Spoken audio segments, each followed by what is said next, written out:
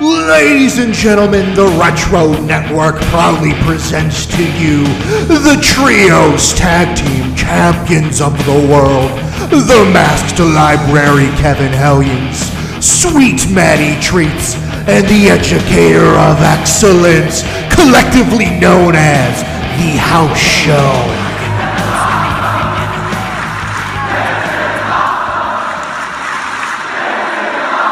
Welcome, everyone, to another edition of the House Show. It is your host, Mr. Maddie Treats. And with me, as always, is my Trios Tag Team Champion partners, right? That would be? No, my tag team partners? How do you say that? If you're champions but partners as well.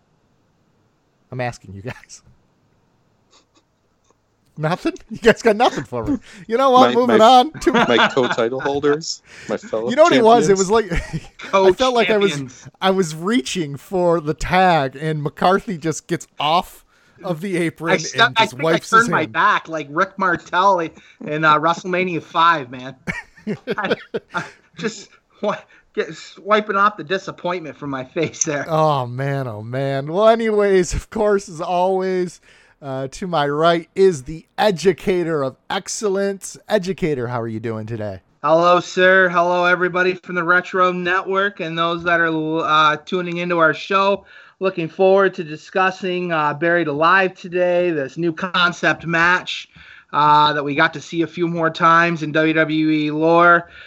Certainly trying to figure out how this concept would work out, and look forward to hearing everybody's opinion about it today. Yeah, man, and it's kind of interesting to actually revisit this pay-per-view, especially because, you know, we just watched the current NXT TakeOver last week. Now we're on to this. We're kind of back into the retro mode. Put those goggles back on. Absolutely. And let's get back into it. So, and of course, to the left of me is none other than Mr.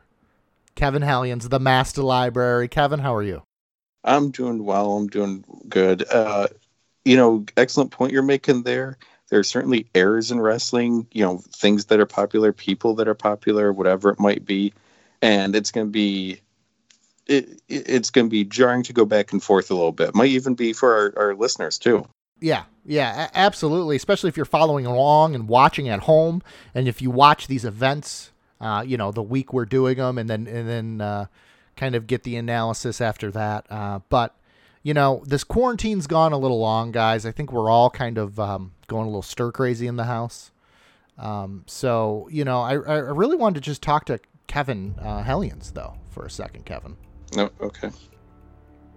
How are you feeling? Are you okay? I'm all right. I'm curious where this is going, but go, So, you're surrounded by your loved ones, mm-hmm. and this is, it's not a podcast, it's an intervention, okay?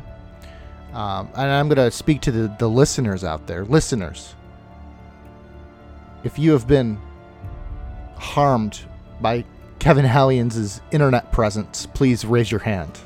Oh, look at that. Look at all the hands, Kevin. Look at all the hands out there, all the listeners. We wanted to talk to you about your addiction to TikTok. We understand that you're reaching out, you're not getting the social interaction that you normally would get through your regular days, and you're trying to appeal to the young audience of TikTok. We had your birthday spectacular a couple weeks ago, and you're trying to stay relevant. What do you have to say for yourself about this? Bored in the house and I'm in the house bored. Bored in the house and I'm in the house bored. Is that some sort of drug reference you and your young friends do? That's a TikTok meme. Now, see, you two are saying this as haters, as the kids say.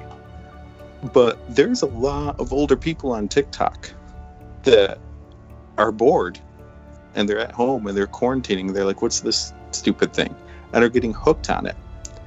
Now, I gotta say, sure, there's kids doing stupid stuff too, but there's lots of just entertaining little skits. There's lots of information out there too. I'm learning all these dance moves on TikTok. I'm learning how to clean mirrors. There's a ghost story I'm following on there right now. Kevin, the reason Matt and myself are concerned is because you sent us a TikTok the other day. I did. Of what you thought was hysterical. And me and Matt, our response was, what the hell is this? What are you sending it? Just dumbfounded. Like, as much of a video gaming nerd that I'm absolutely am, I'm just like, okay, there's a boxed copy of a wrestling game we're talking about. I still don't understand what it is. But you want me to go ahead? I mean, this is the floor. I mean, we're concerned about you. We're your friends. Sir. It was so absurd. I thought it was funny because of how ridiculous it was.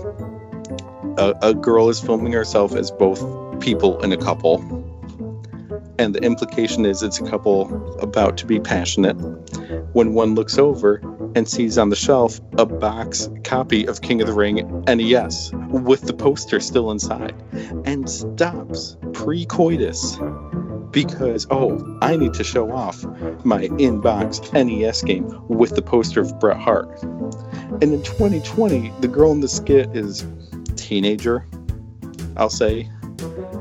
It's absurd that this girl has this game in box, has an NES at all, has the poster still, knows who Bret Hart is, and is so excited about this information that she stops everything to show it off.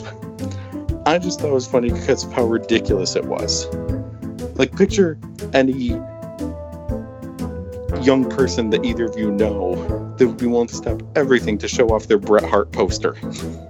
Like, it's just absurd. I thought it was funny. Like, and the fact that stores aren't open right now. So where's this girl finding this? I mean, she had it. So it's not just a story of wouldn't this be funny. She actually is that person that does have this and is excited about it. The whole thing just seemed absurd. I thought it was hysterical. Apparently I'm the only one, though.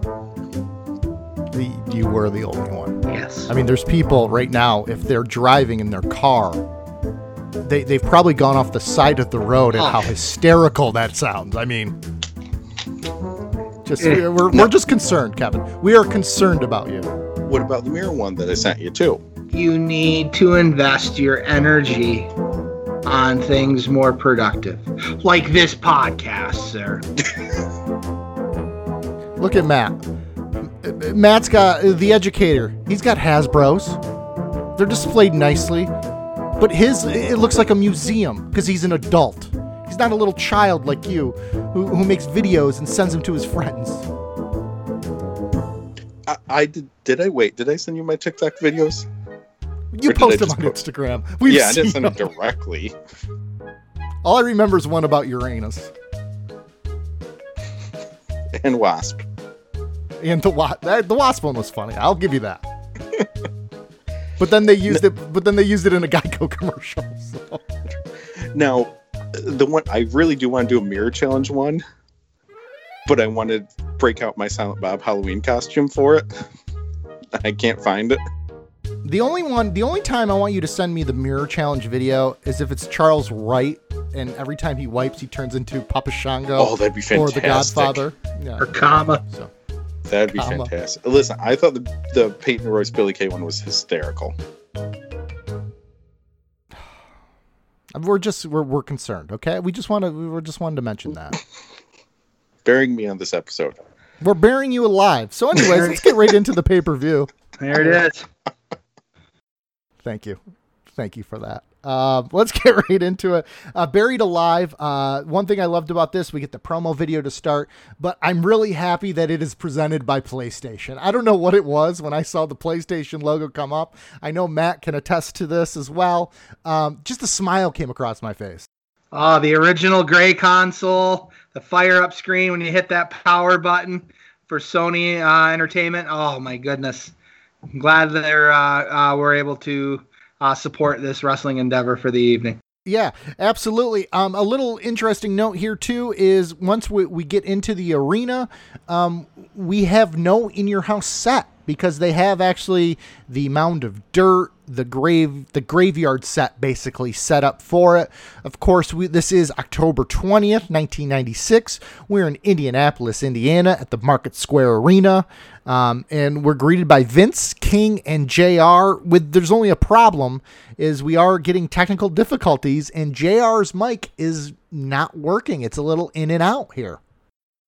Cutting in and out for any reason. You'd think for a multi-million-dollar, I mean, this is pre-stock, pre-going public, but a multi-million-dollar conglomerate, and, you know, having had the three-man booth for a pretty good duration of the shows here for the In Your Houses, you'd think they would have had a decent sound setup all ready to go, but for whatever reason, Mr. Ross seems to be on the end without any equipment to get him to get him started to be able to contribute to the episode and broadcast team. Now, Kevin, when you started this, did you remember the whole heel JR storyline? And did you remember kind of this part of it, Kev? I did not remember this segment taking place. I didn't remember this, the specific ones from this pay-per-view. Nor do I remember, because when they opened, they said a number of mistakes already happened on the free-for-all. I can't find the free-for-all for this pay-per-view, so I'm not sure if it's more Jim Ross stuff, Mike stuff, whatever. But I do remember the whole heel JR feuding with McMahon. And really before it became Mr. McMahon and the, him against Austin character. So, and it just seems so out of place. You had JR bringing in, air quotes, Diesel and Razor back to WWF. Throughout the night, he talks about he's bringing Bret Hart back. And I don't like it. We can get into it more in the first match. But we've debated on previous podcasts who's booking the company. This is, without a doubt, the start of Vince Russo's in charge of booking this pay-per-view. There is a lot here. And I'm going to jump ahead of it now. I am all for doing skits, doing interviews, doing whatever to get your overall story across for a wrestling show. Where's the wrestling? Where's the angle? Where's the money in heel JR? Like, what is the point of this? There is none. It's so Russo can play with the internet crowd. That is flat out it. There's no money to be made in this story. Anything you do in wrestling should be to make money. Whether it's your story, whether it's your angle, whether it's your promo, whatever. It should be to get fans interested and to make more money. I don't get this. It's awful. It goes on too long. It takes away from the matches for the duration of it. It takes away from the whole evening. Like, this whole JR thing really upset me throughout the show. Yeah, and even I'm looking through my notes, and I was very frustrated. The first two matches, just so much was taken away. I'm sure live at the show, the matches were absolutely entertaining and for what they were, but there was just too much distraction to the viewer who's trying to pay attention to the match and is now trying to also focus on and understanding the whole storyline going on between JR and McMahon and the whole audio issue. It took too much away from the presentation, at least to the television audience. And unfortunately, two matches suffered in the purpose of their presentations as a result. Now, Educator, do you remember how long the heel JR storyline went for? It was definitely done by spring of '97. I know that the at one point there was an intent to have JR be like an on-screen ringside manager to the Diesel Razor characters that were brought in, but he really didn't have too much interest in that. He was still at the time doing the role of talent relations at this point, and was responsible for the hiring and the retention of the competitors and the different characters that we would see on TV. It would have been an additional thing for him to have to prep for and do for his responsibilities. He didn't want to have anything of it, and the Razor character and the gentleman that played him, he was gone right after his Royal Rumble appearance. So heel JR, I'm pretty sure, fizzled out by the end of the 1996 timeline. Yeah, and kind of what both of us, I think we all agree how distracting the whole technical difficulties is. And I think it's more because of the technical difficulties than having a heel commentator personally. Right. Yes. We're so used to having a heel commentator over the years that's become second nature. But it's when those technical difficulties, when you're going in and out of your microphone, and it's just so distracting. And it's a real shame because the first match on the card is, Triple H versus Stone Cold Steve Austin. And this is actually the first time Stone Cold gets his real theme music with the glass breaking. It just takes away from the entire match. Me personally, that's what I felt. I don't know about you guys, but Educator, what'd you think? So this particular match apparently was not the original booking, and I didn't even realize that until it was made mention that apparently the original pay-per-view booking was supposed to be another Savio Vega versus Stone Cold Steve Austin, but apparently, I'm not sure if it was real or storyline prior, Savio Vega was supposedly injured and would not be able to participate. So we get another heel versus heel match here, and we started to talk about it at the last show with the Smoking Guns and the Bulldog Owen, another heel versus heel match. We're actually going to see that kind of rematch again tonight in discussing this show. So I with what Hellion said about this really starts to have the fingerprints of Vince Russo being all over this.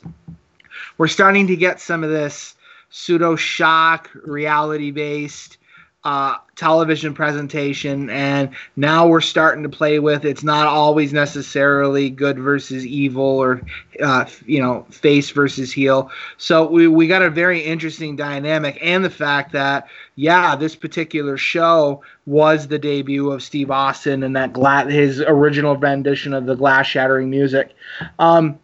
There were so many things going on in this match that it took away from it's a Steve Austin versus Hunter Hearst Helmsley match. We've already discussed the JR and the microphone thing cutting in and out and how much of a distraction that was there. You guys, you tell me. Another thing that as a distraction in this match, as well as a couple of others, the two annoying fans that were front and center with the red shirt. They must have said something to the point that it caused Steve Austin to get out of the ring and get down onto the floor, face to them and jaw-jacking them. And then Triple H as well immediately after gets out of the ring, goes down to the floor and starts jaw-jacking with them. These are like two adult fans. They looked like they were in their late 20s, early 30s. And just their interactions in the show. I mean, at one point they were both patting Goldust on his back during the Intercontinental title match, and we'll talk about that later. Those two fans, it was too much, and I'm surprised security wasn't involved in telling them either knock it off or you're going to get moved or sent out. The whole idea with Mr. Perfect in that storyline, where he is supposedly going to be making a return to the ring, and he is beginning to set up a supposed feud with Hunter Hearst Helmsley.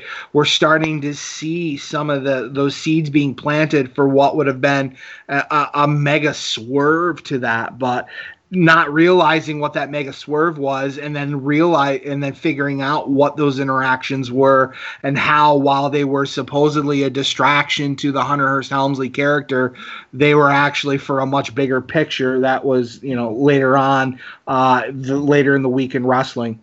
So Mr. Perfect coming to ringside, stealing the girl for that Hunter Hearst Helmsley was escorted to the ring, kind of served as a distraction. Hunter Helmsley part of the match. We see Stone Cold Steve Austin finish the match with a stunner onto Hunter Hearst Helmsley after like Austin missed an offensive maneuver when Triple H was kind of like prone over the ropes. For modern day wrestlers, imagine if modern day viewers, imagine a wrestler's laying on the ropes getting ready to take the 619 from Rey Mysterio Jr. One of the things that we remember Austin doing is he would hit the ropes and then come and kind of do like a sit out on top of the body of the wrestler. Austin does this jumping leap, completely misses as Hunter rolls out of the way. But the way Austin lands on the double ropes, he just kind of like bounces on the ropes, gets right off, and then immediately grabs Hunter and hits him with a stunner. So it was an interesting finish, but just too much distraction going on to the at-home viewer for the match. I'm sure live in person, this was a much more entertaining match.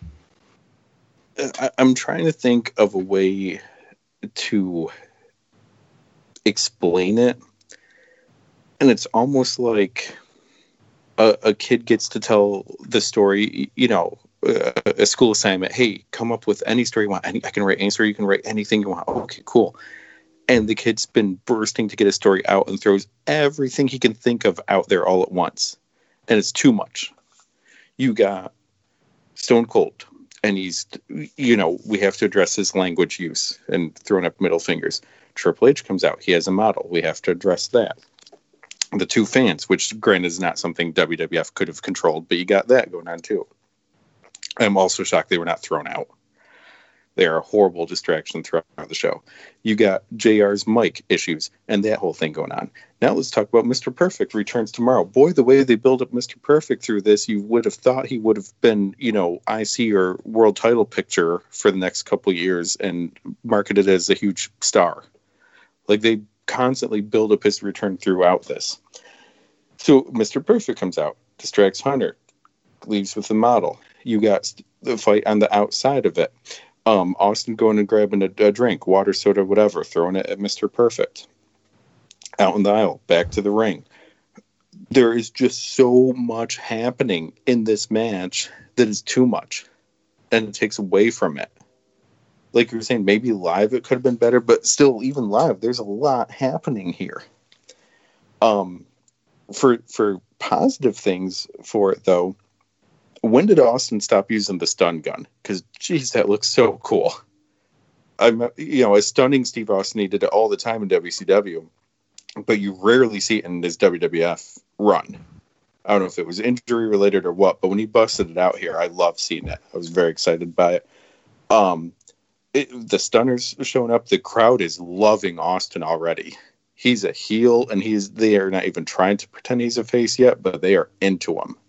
Crowd is already knowing this is something different and are getting excited about it.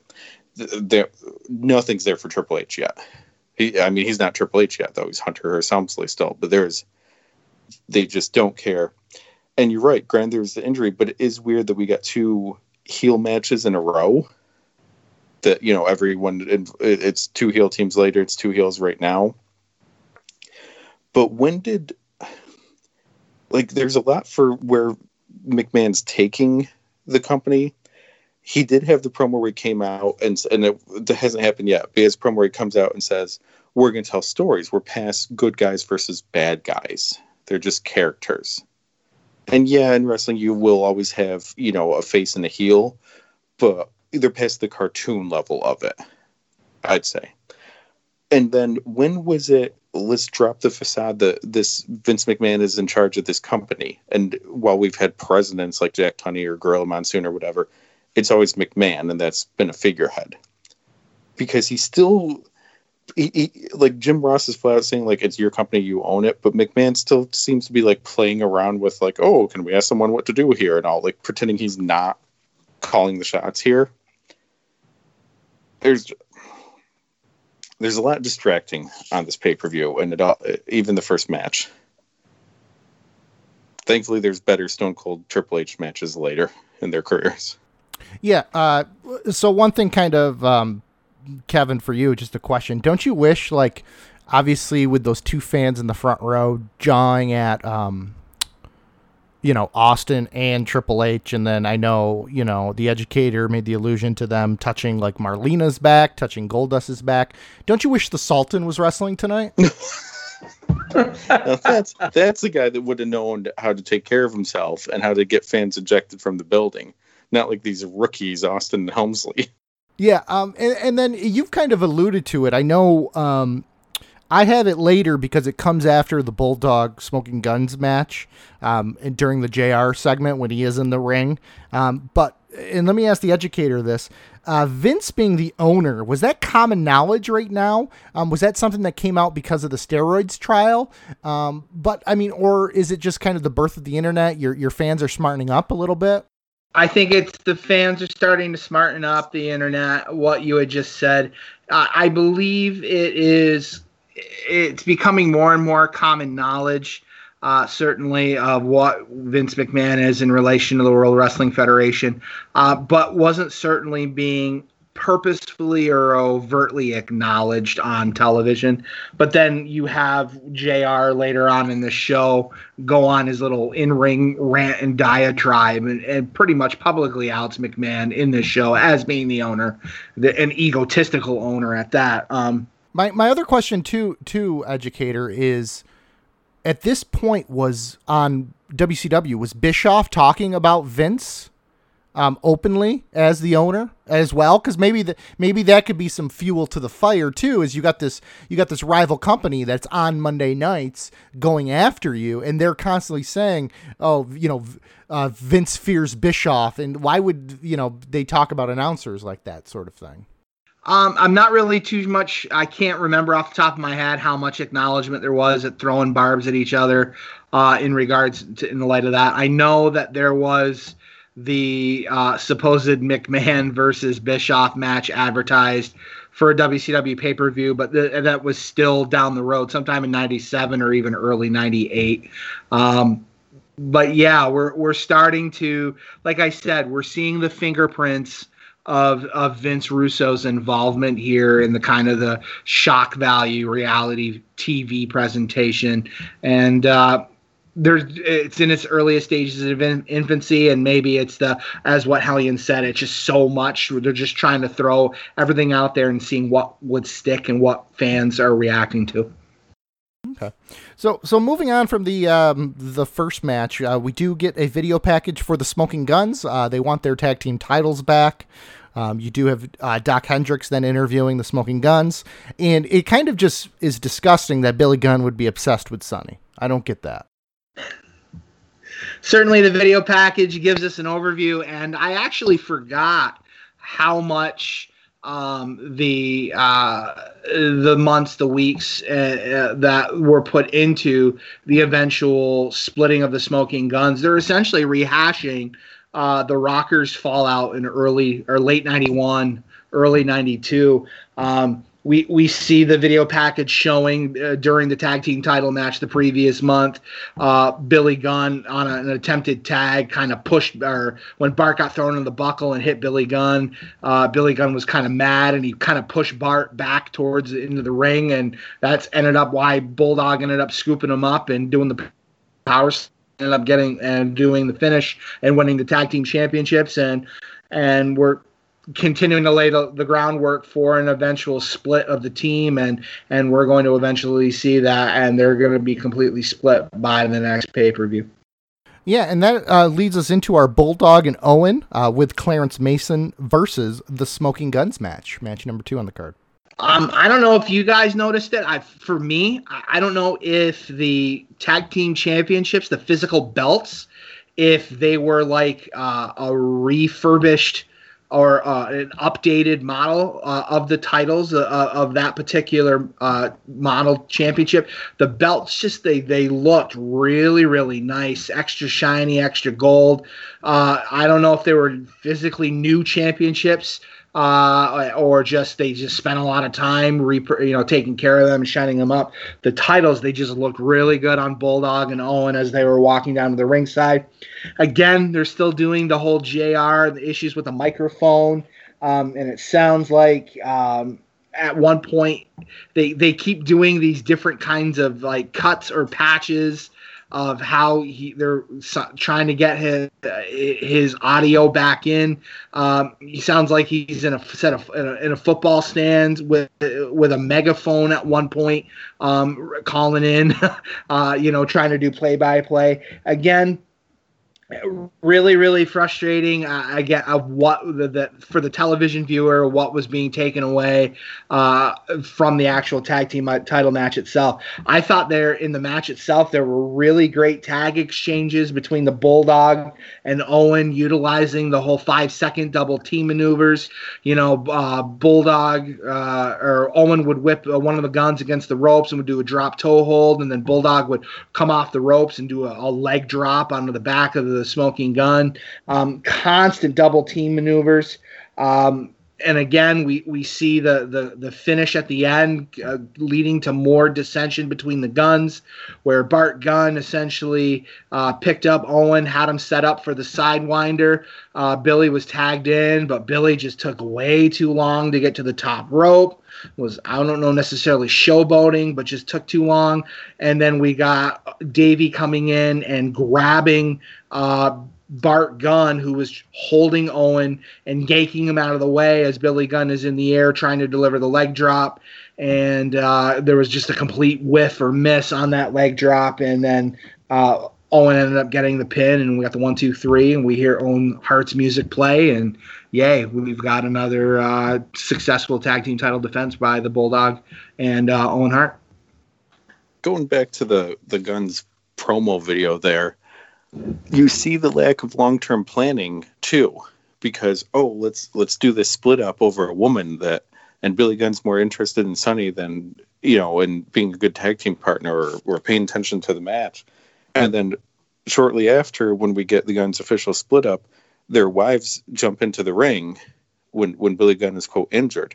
I mean, if his wife has spent the last couple months watching him try to hook up with Sonny, she's probably not going to run to the ring all concerned about his well-being. She'll probably be happy about it. Be like, good, get him out of my life, cheating bastard. Right. There's a weird non-tag between Owen and Bulldog, where Bulldog just kind of seems to come into the ring and they just let it go as a tag. Like their hands don't touch or anything.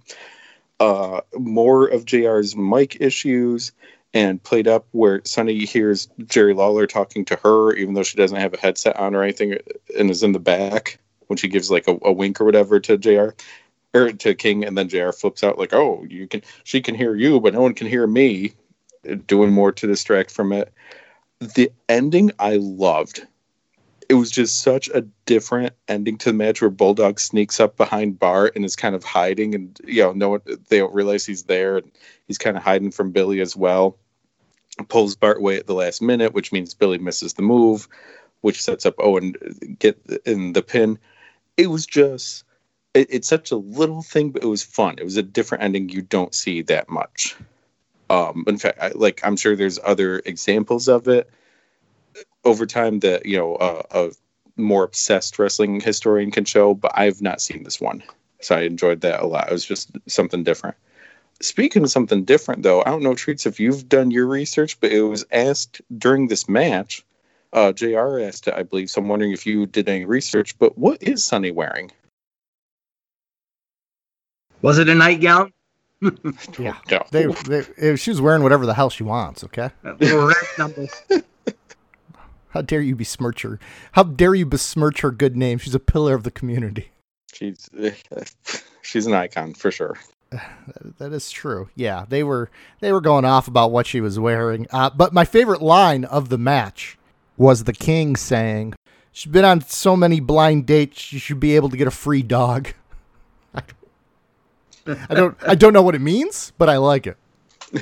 More free puppies. Well, so as annoying as the heel JR and his microphone issues and all are, you're also this in the last pay-per-view, I believe, you're seeing the JR colloquialisms come out, and McMahon just, what the heck was that? He said something the last pay-per-view, like mudhole or slobberknocker or whatever, and you can tell the reaction of, what the hell are you talking about here? But those are, classic lines of Jim Ross that we all grew to love when his mic works. Oh, you done? Okay. I wasn't sure. No, You on TikTok right now? Is that what you're looking at? No, because I'm worried if I am, the sound could distract from us. But I'm practicing my dances, I'm a savage, classy, bougie, ratchet.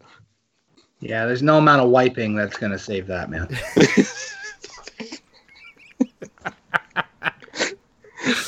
I think I have to leave that in. I can't take that out. That's gold. All right. Let's move on to the next little segments here. Of course, we get the superstar line. We got Triple H talking to Ray Rougeau.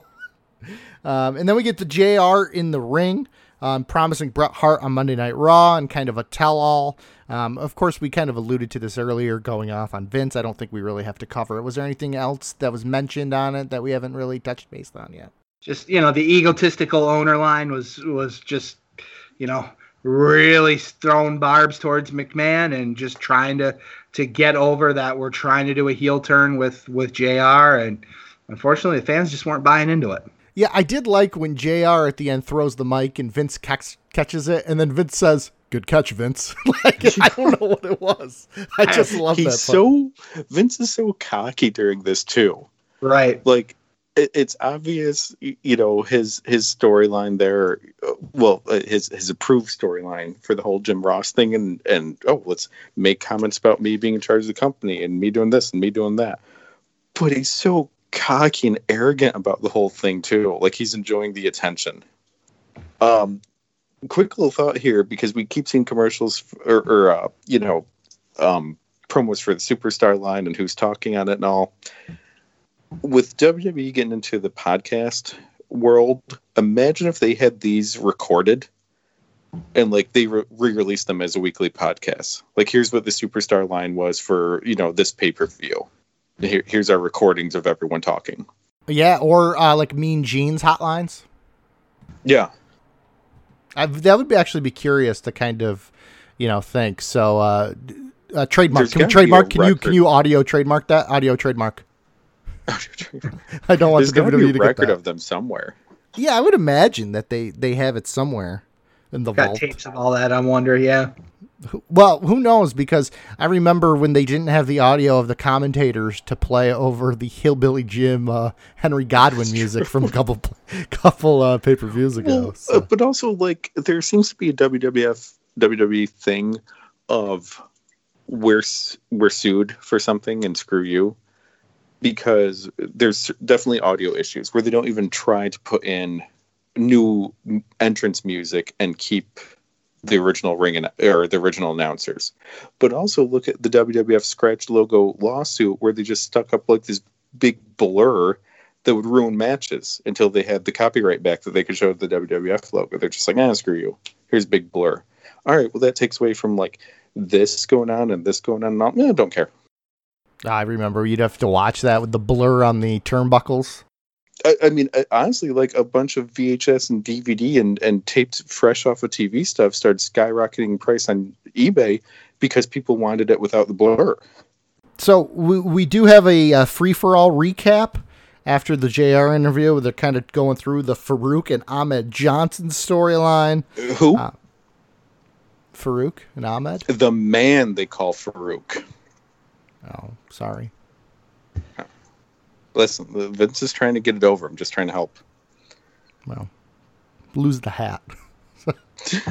lose the helmet. We get Mr. Perfect back out there, and he's kind of talking with JR before Mr. Perfect joins the announce team.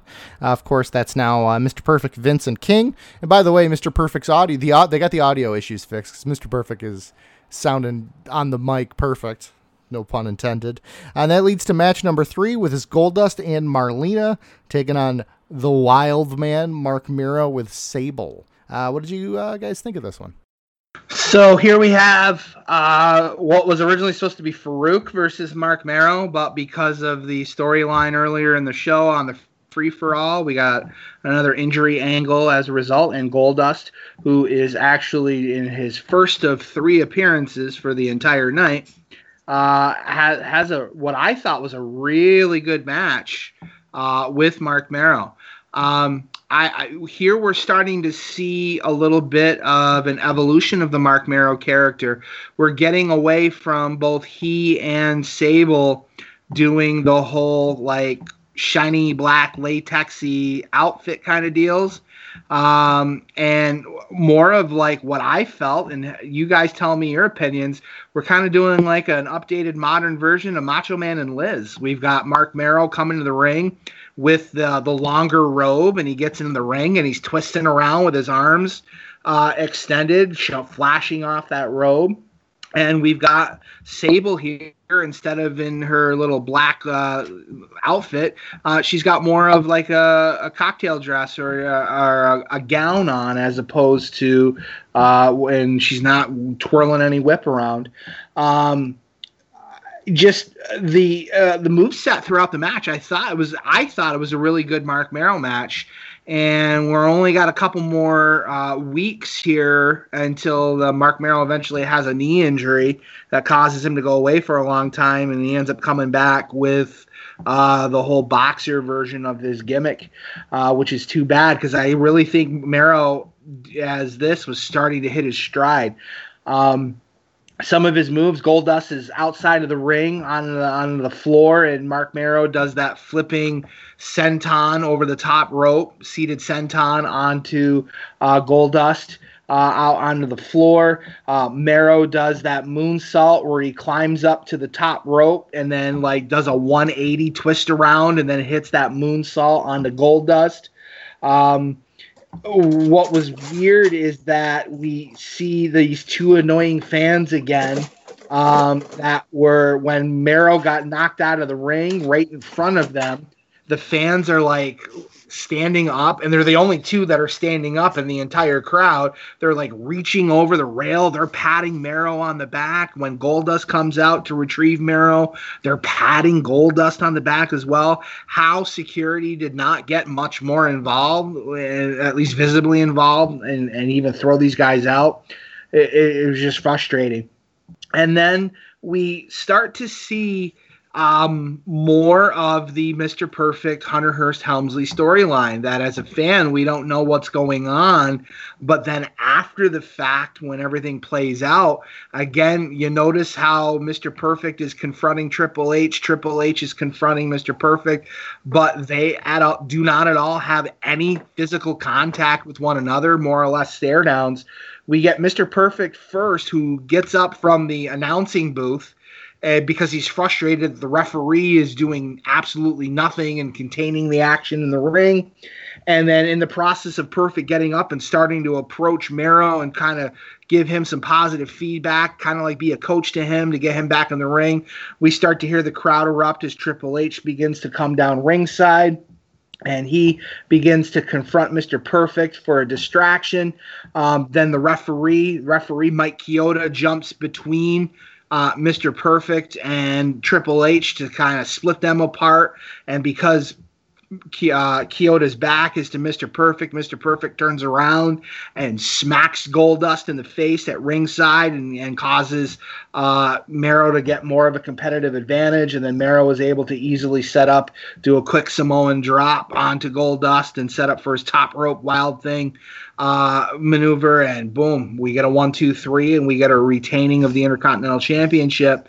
And on a commentary, we're still hearing about how Mr. Perfect is coming back and is going to be wrestling tomorrow night on Monday Night Raw against Triple H. And we end up seeing what the mega swerve was the following evening, where instead we end up getting Mr. Perfect supposedly injured on Monday Night Raw. So Wildman Marc Mero decides to take his place, and in doing so, he defends the Intercontinental Championship against Triple H.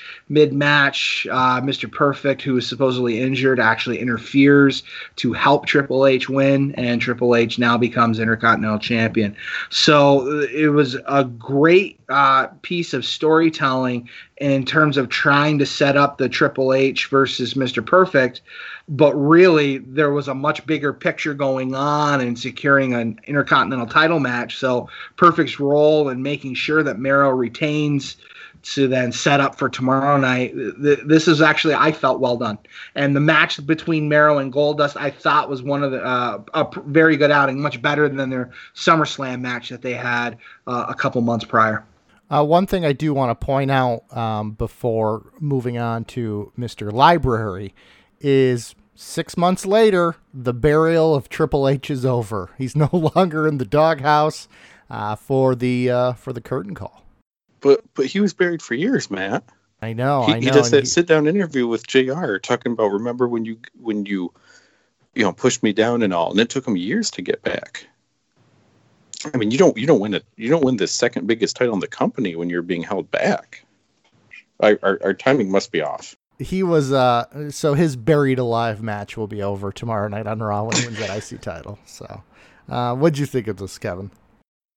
All right, so I want to comment on what happened next night in Raw too, but let me get to it. As we said, Mr. Perfect comes back out. It looks like he took a real nasty shot from that soda or whatever the drink was that Austin threw in his face earlier, because his sport coat is off, his tie is undone, he's all disheveled, the hair's not in a ponytail. Like, that must have been quite the hit that he took. Like, he just looks a wreck. Mr. Perfect with great points on his commentary during this match. Comments like Razor and Diesel are great athletes. That's why JR brought them into the WWF. Like, they're really trying to get over these replacements. And one did get over eventually, but not as Diesel. Also for Mr. Perfect, when he's commenting on, it was either Marlena or Sable, I forget, or the valet from earlier. Did he say that he keeps women in the garage?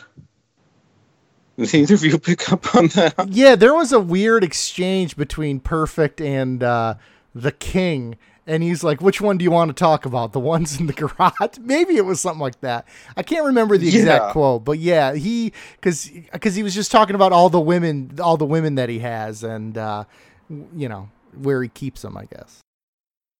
Yeah. Mero outside with our two fans of the evening, as talked about earlier. The whole thing, Mr. Perfect coming out, Hunter coming out, all that. Goldust stops the match, asks for a mic, and threatens to go out in the crowd saying, "Shut up or I'll go out there and stick my tongue down your throats." With all of this, and then with what you mentioned happens the next night on Raw, are we at a point where the pay-per-views don't matter? It's all about getting the higher rating for Raw.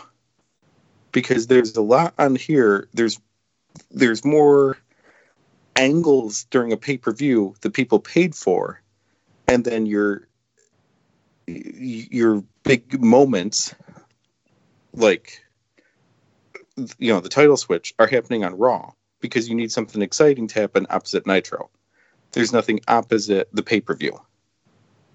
So it seems like we have a reversal of the weekly shows leading into pay-per-view. Now we got the pay-per-view leading into the weekly show. So hopefully we beat Nitro in the ratings.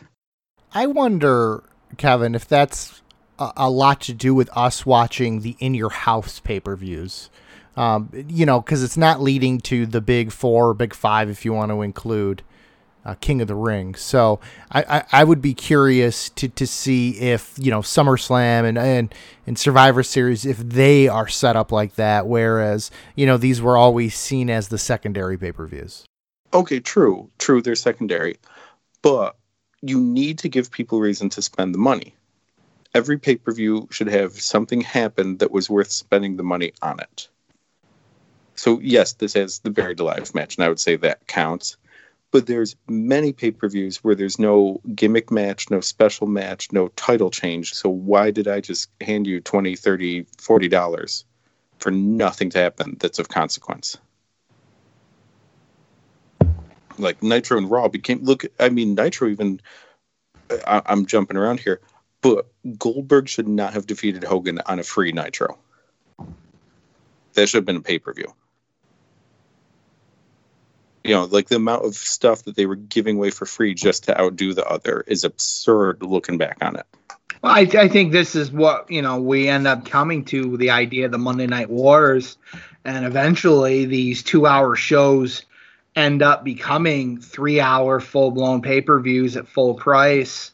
So again, I think WWF is using these shows as an additional vehicle to get more people to tune into their weekly shows. So yeah, I definitely see your point, how the shows are kind of, pushing, what's going to happen next. And, their main vehicle being that Monday night show. Yeah.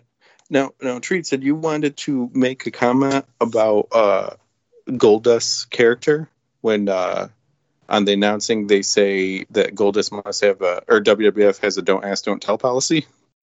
Oh yeah, just I forgot the amount of just they're making Clinton references, they're making don't ask, don't tell references.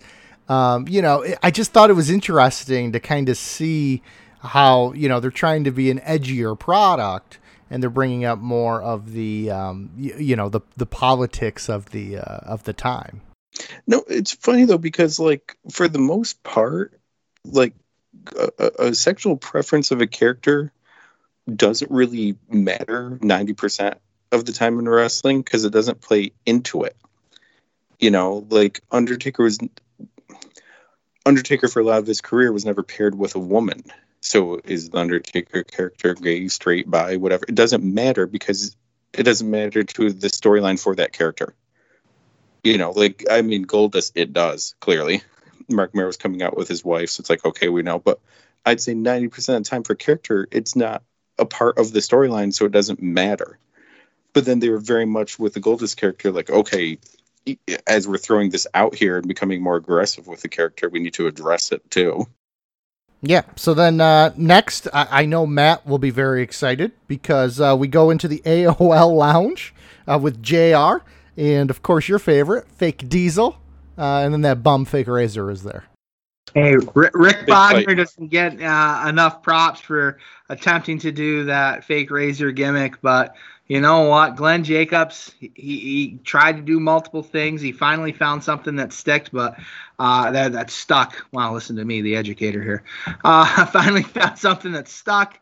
But I was appreciative of the Diesel character, and I thought there were more miles that could have went with it, but they retooled things certainly, and certainly figured something out. And the Kane character obviously was a monstrous success. Educator, before you saw that Fake Diesel was going to be in the AOL Lounge, how many CDs of AOL Internet did you save up so you could talk to the man? Oh, I had like a whole stack ready to go. Unfortunately, my dial-up was just not working well that night at home, so I couldn't get my 56K modem up and going. So it is what it is. I was only getting 28.8 that night. Wasn't Fake Razor briefly a member of NWO Japan? Like in Japan, though? Never crossed over into WCW? I don't believe so. I could be wrong on that, but that does not ring a bell. I have no idea. I'm not even going to even take a guess at that one. Well, let's move on, because I'm very disappointed that Kevin said that if you took alive the Buried Alive match, we don't have another gimmick match, because we do. In our co-main event, we have the Battle of the Bombs, the Battle of the Power Bombs. We get the video package showing the Psycho Sid versus Vader feud. And then, of course, the winner of this match gets the title shot at the Survivor Series. Before that match, we do have Shawn Michaels come out to join the commentary team. He's going to do some guest commentary. I thought it was very interesting that the world champion comes out without his belt. Just beltless, no belt whatsoever.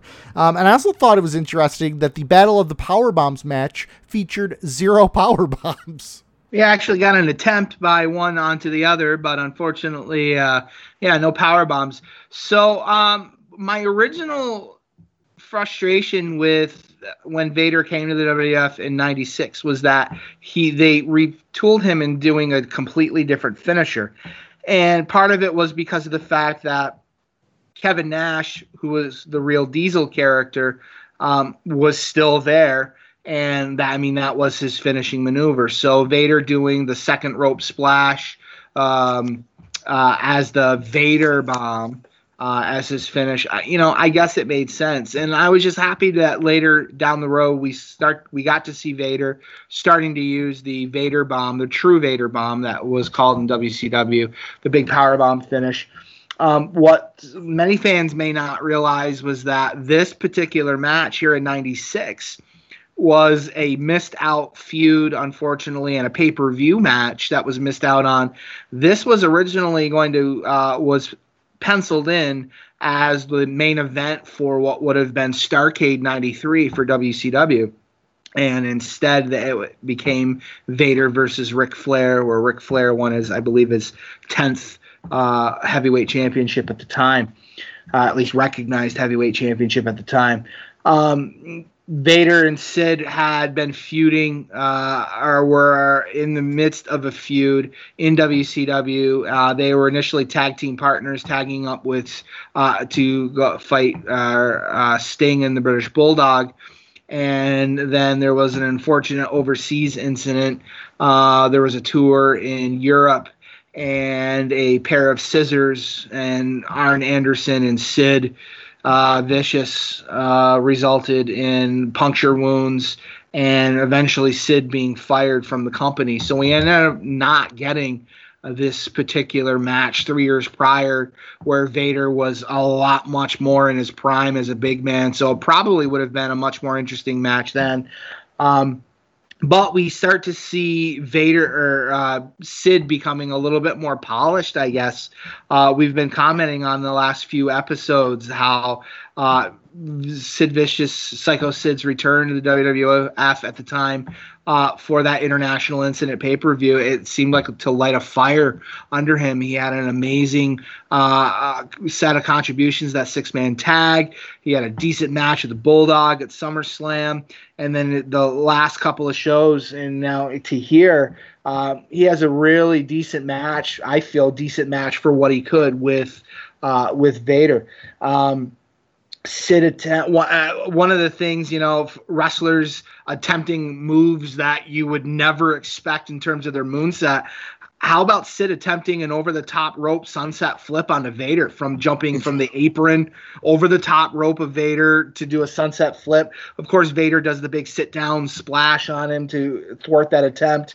I don't know if you guys cringed again. I certainly did when I saw Sid go to the top rope again to jump off, but Sid jumping off to do kind of like a cross body block, and Vader essentially catching him and doing a essential splash or a Vader slam from that, so that he could climb up to that second rope and do that reverse splash that we're more familiar with Jack Swagger doing in his WWE run. Vader gets his knees up for that. We see Sid, we get Sid puts his knees up and thwarts off Vader trying to do that Vader bomb splash. Sid ends up body slamming Vader, and that got a pretty good pop from both the fans and even the announcers that were impressed with how clean that body slam looked. Vader low blows Sid as Cornette is kind of like running interference, trying to get into the ring to distract the referee, and Vader goes for a power bomb onto Sid. Sid certainly blocks it, and eventually we just get an unsuspecting finish of off the ropes. Vader gets caught by Sid and he turns into a choke slam and does a quick 1, 2, 3, and now we have Psycho Sid as the supposed number one contender for Shawn Michaels' Survivor Series in the Garden the following month. Just to double back, I did look up while you're talking. Fake Razor was a member of NWO Japan. And looking at the list of who was in NWO Japan, that's just that's a rabbit hole to go down one day. And it's too bad that a lot of that stuff never got brought over here for us to watch too. Sid is so over, just out of nowhere. And again, to go back in our In Your House series, when we were just crapping on his matches, the turnaround is incredible. I'm half debating sitting down and watching like a real like hours long shoot interview with Sid to find out what happened, like what the change in his life was and motivation and whatever it might be to bring out this version. Shawn Michaels coming out here for commentary. Shawn here is like heel Zach Morris. He's the pretty boy. He's getting away with saying stuff he really shouldn't be saying or really shouldn't be getting away with. But he's also the most popular guy there. So what are you going to do to him? And he comes, like, just the way that he comes down to the ring and looks and all. Boy, thank goodness he had the violent match with Kevin Nash and on the Last in Your House, the violent match with Mankind, so they could make him look strong and tough and not like a pretty boy, to have him come out looking like a pretty boy, ruining all that. He comes out looking like Kip Winger. And then he says stuff on here. The only person who doesn't want to be me is me. Meaning it's work to be the WWF champion. The only person who doesn't want to be WWF champion is me, because I am, and I have to do all the work.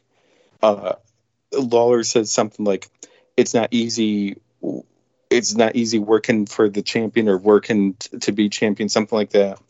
And Shawn Michaels' response to Lawler, it ain't easy working for you either. So I don't know if Michaels did like some stint in Memphis at one point that I'm forgetting.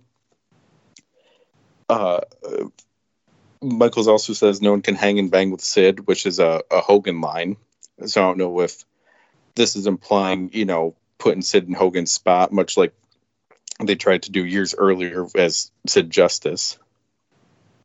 You were mentioning Sid coming off the top rope and thinking about his leg injury.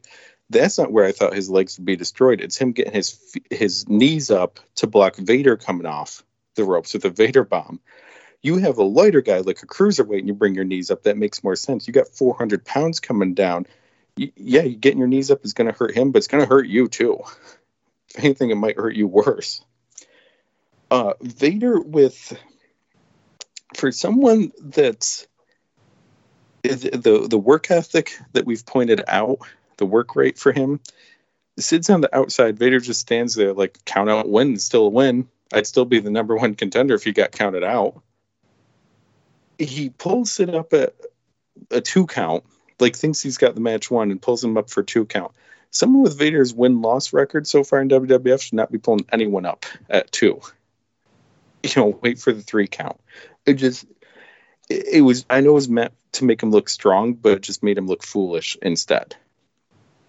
Sid gets Cornette on the ropes and crotches him. Vader does that nut uppercut to Sid. My favorite wrestling move, as we've talked about before. Like you said, Sid wins with the chokeslam. No power bombs in this one. And then Sid and Shawn just come out and shake hands and all like, oh, isn't this crazy? 2 good guys. We got to fight. Boy, this is going to be fun. But Sid is absolutely crowned next guy. Like, from this match, okay, even if he's not beating Michaels, he's getting the world title for sure. Like, this match is an unofficial crowning of him as the next champion. Yeah, I thought Sid coming out, crowd was into him. He looked good, very motivated too, as we've been talking about. After the match, we actually get a preview for Survivor Series.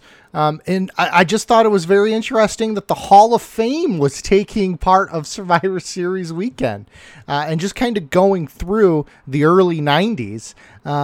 They started the Hall of Fame in 93. They started it with Andre, basically, inducting him, and he was the only inductee. And then in 1994, they had another one, 95, and then 96. And then they don't have another Hall of Fame till 2004. So they wait 8 years to have a Hall of Fame. The weird thing about the Hall of Fame, as we know now, of course, it takes place on Mania weekend. It took them that long to figure out that the Hall of Fame should be on Mania weekend, number one. And number two, before it was on Survivor Series weekend, it was King of the Ring weekend when they would actually have the Hall of Fame in 95 and then the Hall of Fame in 94 as well. I just kind of thought that was interesting that it would take place on King of the Ring weekend. One, I'm wondering if it depended on the venue and the city they were in. Like, okay, what makes the most sense for us to have this separate event here, and then let's just put it that weekend as opposed to it's Mania, and we'll find a place for it.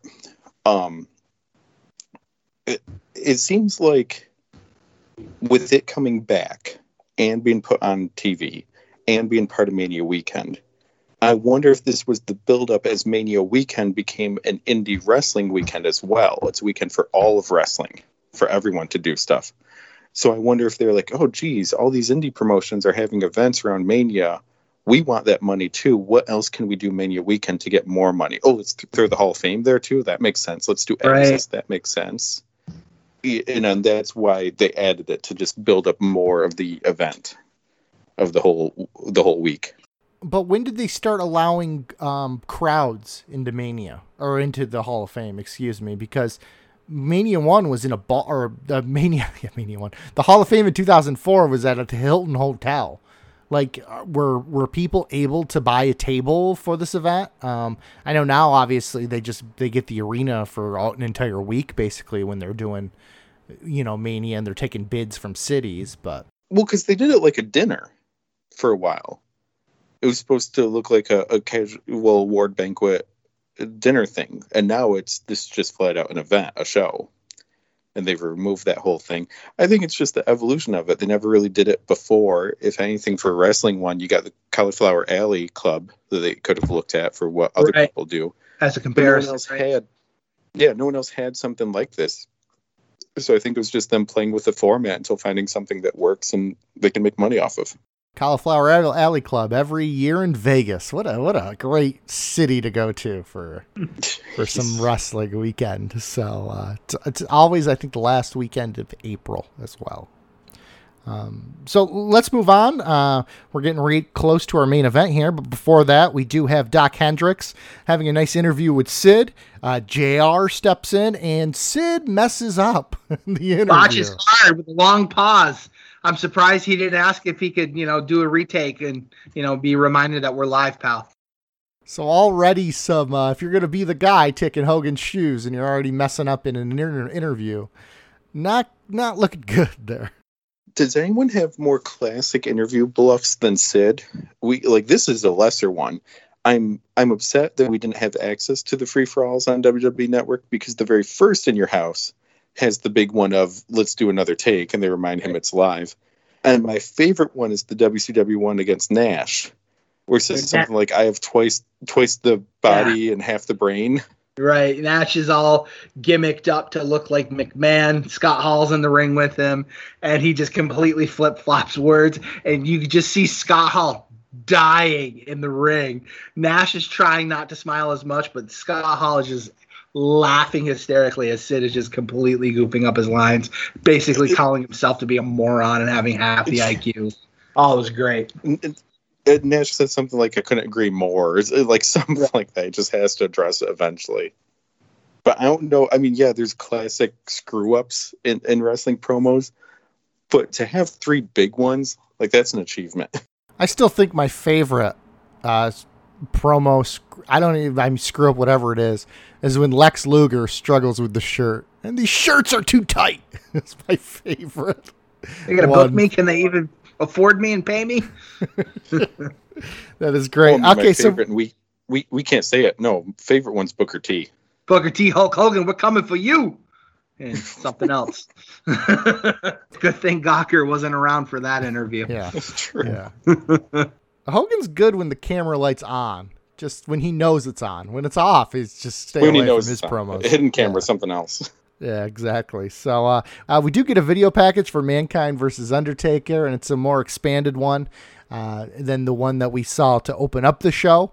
And that really takes us to our main event, the Buried Alive match. A lot of shenanigans playing out here. What did you guys think of this? Did this hold up? I always remembered the match, but never remembered if it was good or not. You always just kind of remember the set piece at the end. So, Educator, what did you think of this one? Definitely watching this back again. A lot of the spots in the match, very hard hitting spots. both Taker and Mankind. We've got Earl Hebner, the referee. First time we're seeing him tonight on being the main refereeing the main event. Just even like some of the subtle shots where Mankind is standing ringside near the corner, near one of the turnbuckles on the floor. Undertaker is laying in the ring by that same turnbuckle, but Undertaker like uses his legs to kick Foley across into the barricade next to the fans right there, and it was just such a loud shot where his head smacks against it. Taker then climbs to the top rope to follow that and does like a cross body dive from the top rope to the floor onto Foley, and they begin to brawl through the crowd up towards the big mound.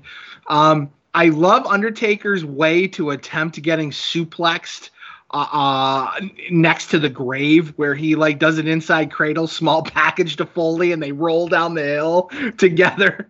I just thought that was a very, very interesting spot.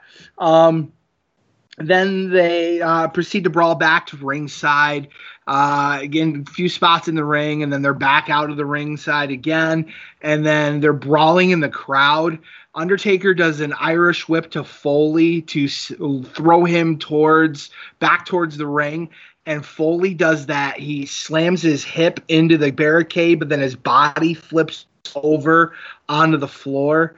Undertaker runs right after him and does like a big running, diving clothesline over the barricade onto the floor. I thought that was a very, very interesting spot together. We're so conditioned today to not see chair shots to the head anymore, but Foley doing a chair shot to Undertaker's head on the floor, brutal to look at. Foley then hits a double arm DDT onto that same chair. Eventually, Undertaker sits right up in the ring to continue their feud. Taker takes a chair shot to the back from Foley. It sounded like a gunshot had went off. Taker then somehow knocks Foley down. Actually, I'm sorry. Taker ended up doing a chair shot to Foley's back that sounded like a gunshot going off. And then he lays the chair down on Foley's face, hits the ropes, and does the big leg drop onto the chair, onto Foley's face. The ring steps and how they were involved in the match. The ring steps slamming onto Foley's body. Undertaker does a tombstone in the ring onto Foley. And then Foley ends up doing the mandible claw. Eventually on the Undertaker, when they're getting ready to get set to be thrown into the grave itself, Undertaker choke slamming Foley into the grave. And Taker starts to finish the match, we get that choke slam into the grave. Taker maybe throws about 3 or 4 handfuls of dirt onto Foley, and then the ref calls the match and says, "Oh, it's finished." He wasn't, at all completely buried whatsoever.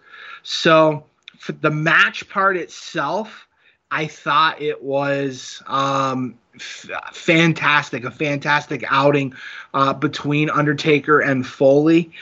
The shenanigans afterward, I guess the timing, it went on for too long, which I understand why they had a whole bunch of wrestlers come out to help the process along.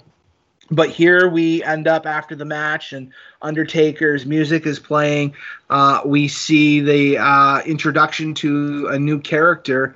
It would be a short-lived character for WWF fans to see, but for those of you who were aware of who the gentleman was playing the character, a certain well-known veteran in the business. So we see the Masked Executioner swing a shovel to the back of Undertaker's head to knock him down. Foley ends up kind of getting revived from that and climbing his way out of the grave. The Masked Executioner was former Fabulous Freebird, Terry Bam Bam Gordy, who well known for his role in the original Fabulous Freebirds trio. Eventually made a huge name for himself, tagging up with Dr. Death Steve Williams in Japan and being a multiple-time tag team champion with Dr. Death Steve Williams in WCW and in Japan as well. And modern fans may have remembered that Terry Gordy had a few matches in Paul Heyman's ECW earlier this particular calendar year. So Terry Gordy, certainly a well-known entity in the wrestling business for his contributions. This is his first time in the WWF. Well, technically he had a short run in the early 80s when the Fabulous Freebirds were in the WWF for 3 or 4 weeks. But this is his first real full stint in the WWF that most fans will be probably aware of. Interesting, the combination of heels that come out to finally get the final piece to bury the Undertaker after the match was over, after the big shovel shot to the head. Here we've got Goldust making his second appearance for the night, who then would eventually have a dark match, heavyweight championship match against Shawn Michaels. So very interesting. I wonder how Goldust was actually paid for that night. Had an Intercontinental title match, was then in the final angle to close the main event of the show, and then ended up having a dark match for the live crowd for the WWE Heavyweight Championship. So he had 2 title shots in one night. So busy character. We see Hunter Hearst Helmsley out there, which of all of the guys, he just seems the weirdest one to be included into the mix.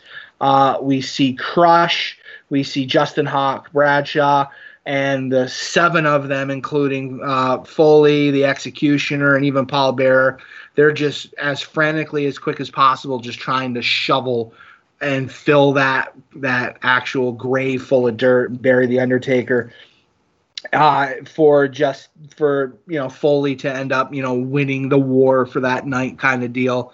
And then we see the close of the show with the lightning bolt striking right in front of the grave, and Undertaker's, or at least a purple gloved hand of Undertaker's fist rising out next to the grave, not from the actual part where he was buried from, but literally right in front of the tombstone. So certainly some key camera work to allow Mark Calloway to be able to certainly escape without any injury, being buried from legit dirt. But interesting concept. We would see a couple more iterations of the Buried Alive match in the future.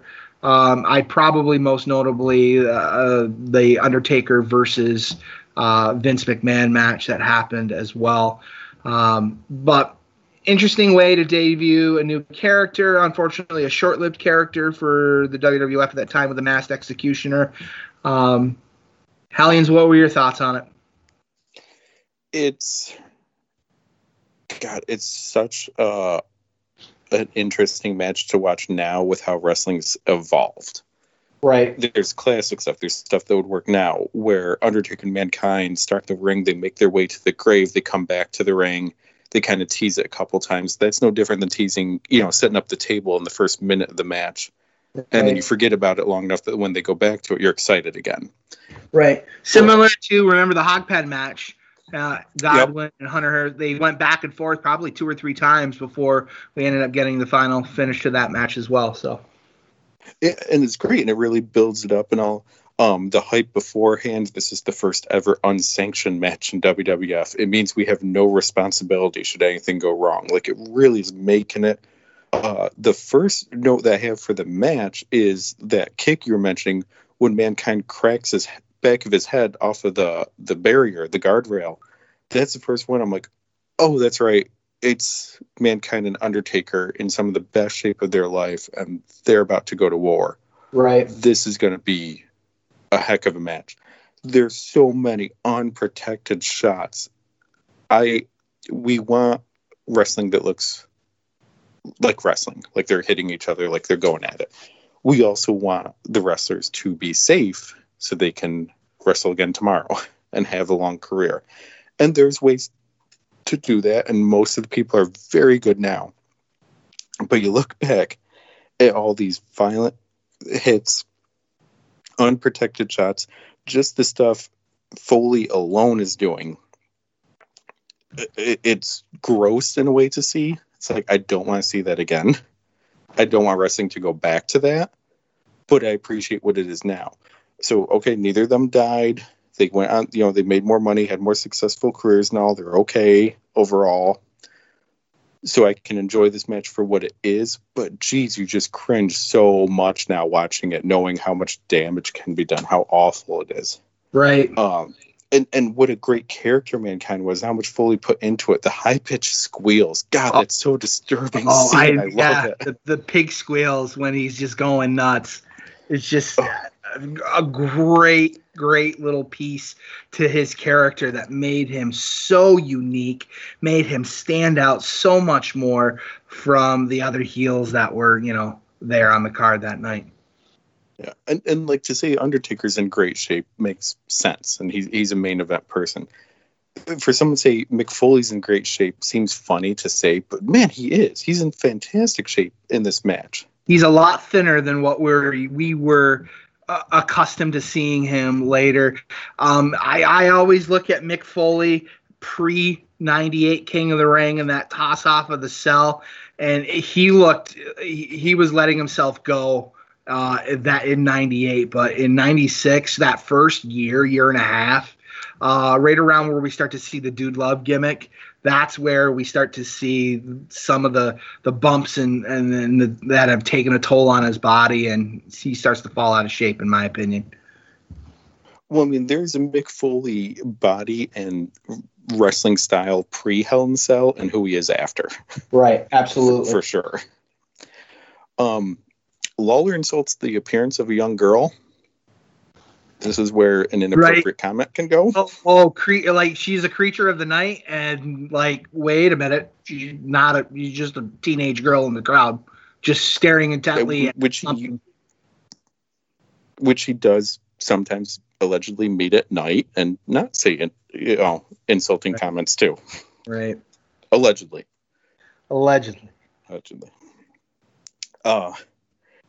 It's such a well done match. It's violent. Both guys are great. They look fantastic. They build suspense.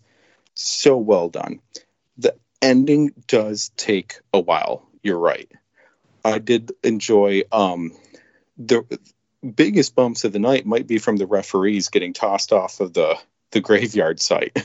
Right. Like they go Hebner especially went flying. And that was a fair height up for it, too.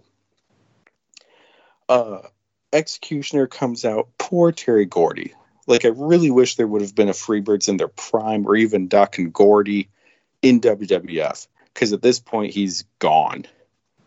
Like, it almost seemed, and I'm not making a ECW on Sci-Fi reference, but it's almost zombie-esque. Like, he's just going through motions and muscle memory for stuff. Well, right. He had a medical episode on a flight in 96.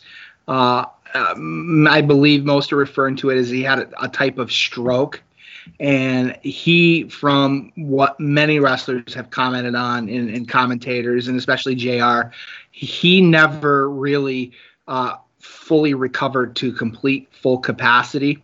So, JR, this was kind of more of, let's bring Terry Gordy in. Let's have him do some limited things that he can do.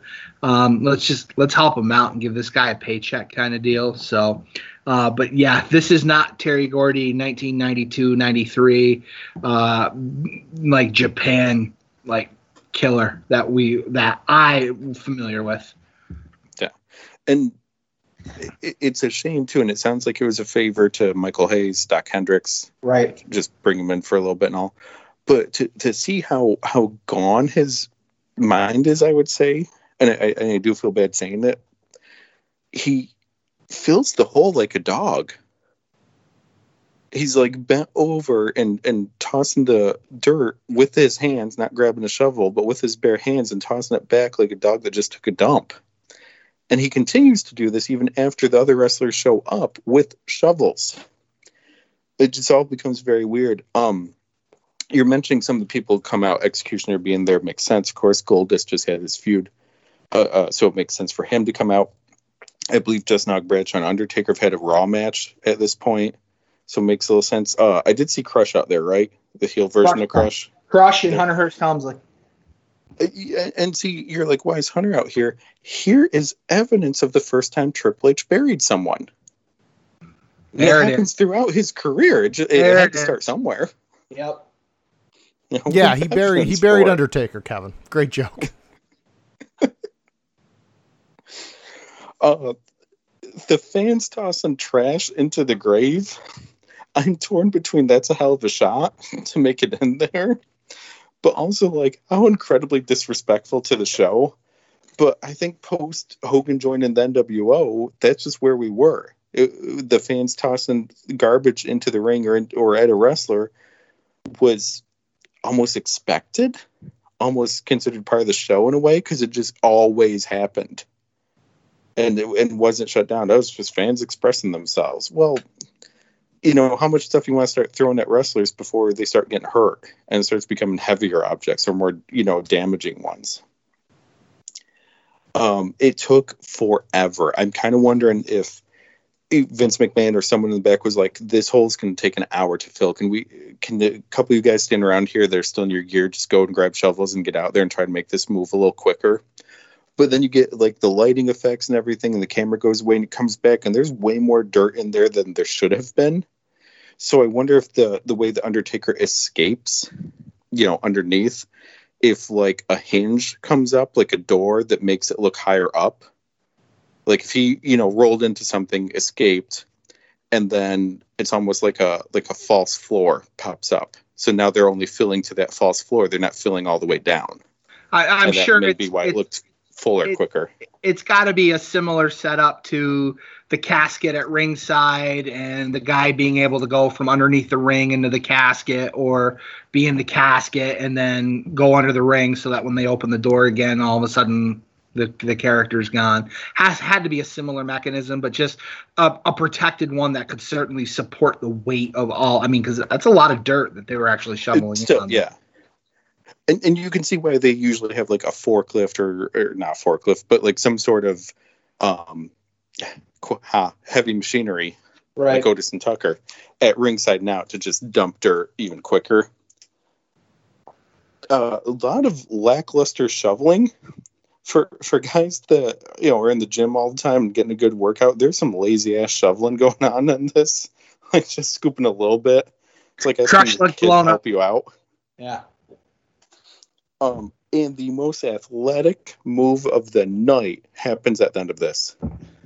Paul Bearer walking down the hill, and Paul Bearer walks down there and doesn't fall. And does not. I was stunned. I wasn't sure if like one of the wrestlers grabbed his arm the way that the angle was.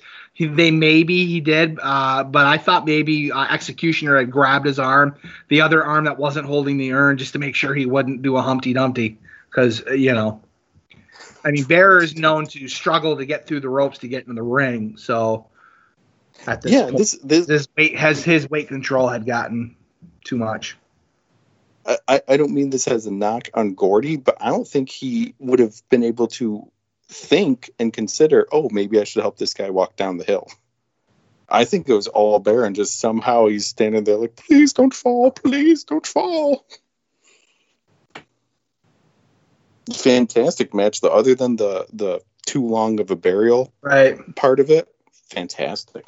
Yeah, a lot of fun to go back and actually rewatch it. Like I said, I've always remembered the match, obviously, because Buried Alive match. I mean, you've seen the glove come out, but I couldn't remember any spots really of the match or anything that happened to it. So it was fun to go see it. And like I've said before, these In Your Houses are making me love Mick Foley even more for what he's put his body through. I mean, just incredible bumps that he's taking, and brutal bumps that, of course, we know adds up over the years, and that's why he walks a little funny now. So yeah, why don't we go right to our rankings? What was the best match of the night, guys? What did you guys think?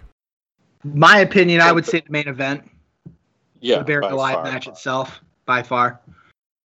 Okay, would that go into the top 5 for the In Your House pay-per-views? What do you guys think? Of course, our bottom of the barrel is HBK versus Jeff Jarrett at the Lumberjacks pay-per-view. That's 5 right now.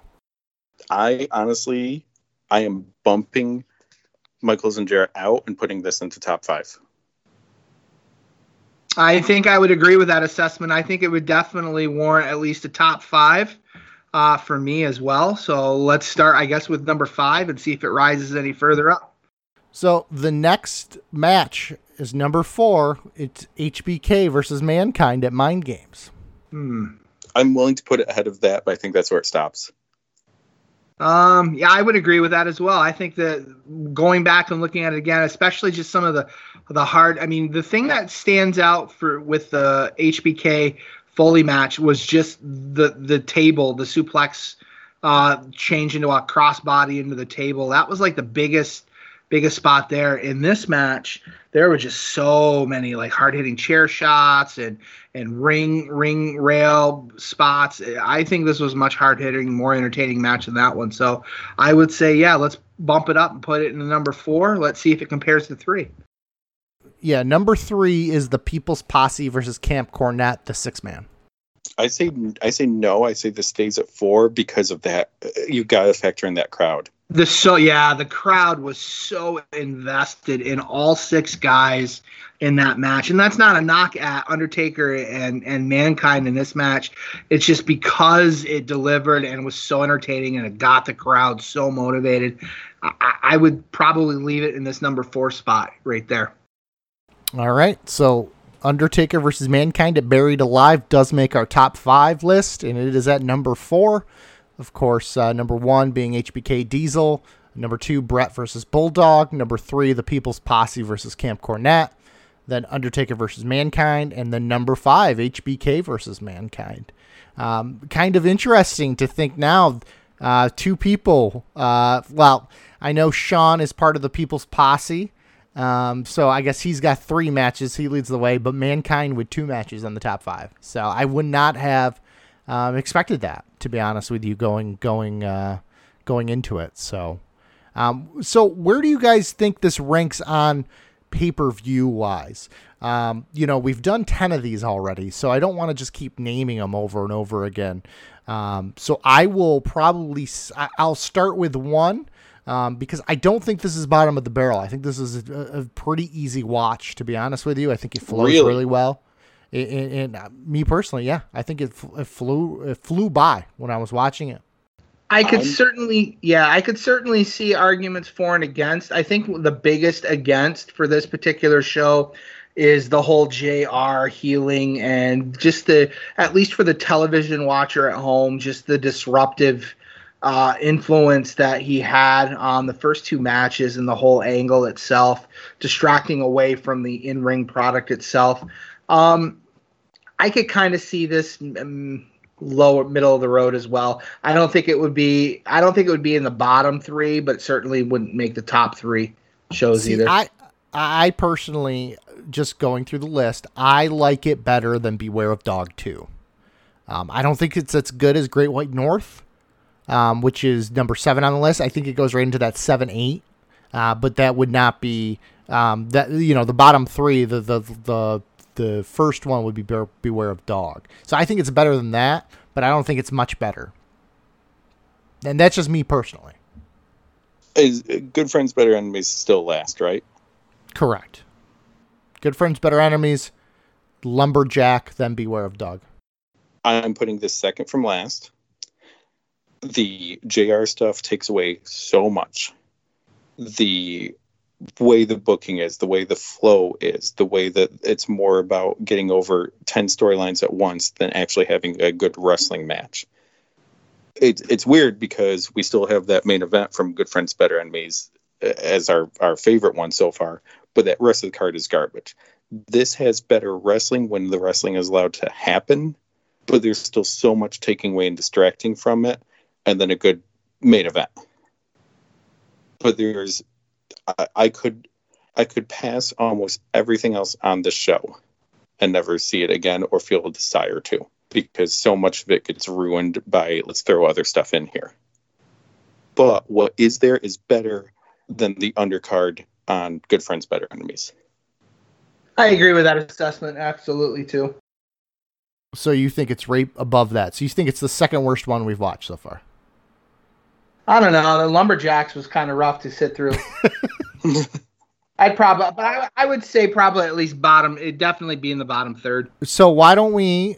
Because I think it's better than Beware of Dog, and Kevin thinks it's just better. We'll cut the difference. We'll put it above Lumberjacks then. So it'll be the third worst one. Okay. Because that's the difference between for the group. Of course, our number one pay-per-view still International Incident, number 2 Triple Header, and number 3 Seasons Beatings. So next week, you guys looking forward to next week on the show? We're going to be watching In Your House 12. It's Time is the name of it. And, of course, this pay-per-view doesn't have Vader on it. So why it's called It's Time, who the hell knows? I'm not too sure. But that will be headlined by Psycho Sid taking on Bret Hart. A singles match for the World Heavyweight Championship. So we will have a lot to talk about there. Saying HBK is no longer champion. So as much as I was annoyed with storyline and the Russo aspect, boy, do I have a lot to look forward to in the next few In Your Houses. There's a lot of stuff happening here soon. Yeah, absolutely. It's going to be coming at you fast and furious. And I look forward to enjoying that with you guys. So, Educator, anything you want to say before we go home today? I'd like to thank everybody again for tuning into our podcast. I want to thank the Retro Network for certainly hosting our show. I'd like to thank you guys for the opportunity to relive some of these great wrestling memories that I had, and certainly growing up. And we're now looking at towards the end of high school for me, and so 20 plus years ago. And look forward to continue delving through the history of some great wrestling action and taking a second look and reminiscing on these wonderful times. Yeah, and of course I want to thank the Retro Network for having us on their platform. You can find me at Matty Treats on Twitter. And, of course, check out all of our show socials as well. We appreciate all the support. And if you like the show and you're into wrestling, or if you know someone that's into wrestling, please let your friends know about the show as well. Plus, they get a bunch of great content from the Retro Network on all the other days that aren't Throwdown Thursdays. So that's all I got to say. And Mass Library, why don't you take us home? All right. Thank you to all of the listeners for enjoying this product. Thank you to the Retro Network for hosting us. Thank you to Richard Reeder for our logo. Thank you to my 2 co-hosts for this highlight of our weeks there and how much I'm enjoying it. Thank you, WWE Network, of course, for providing this content. And I want to say that I think... Yep. You guys cut off my mic again? Oh, are you doing like a JR thing? Bringing it back. God, you're terrible. Isn't it annoying? See, that's why I put the show second from last. That's fine. Why don't you go make some videos on TikTok and just whatever. We'll just wipe that a couple times and we'll get rid of it.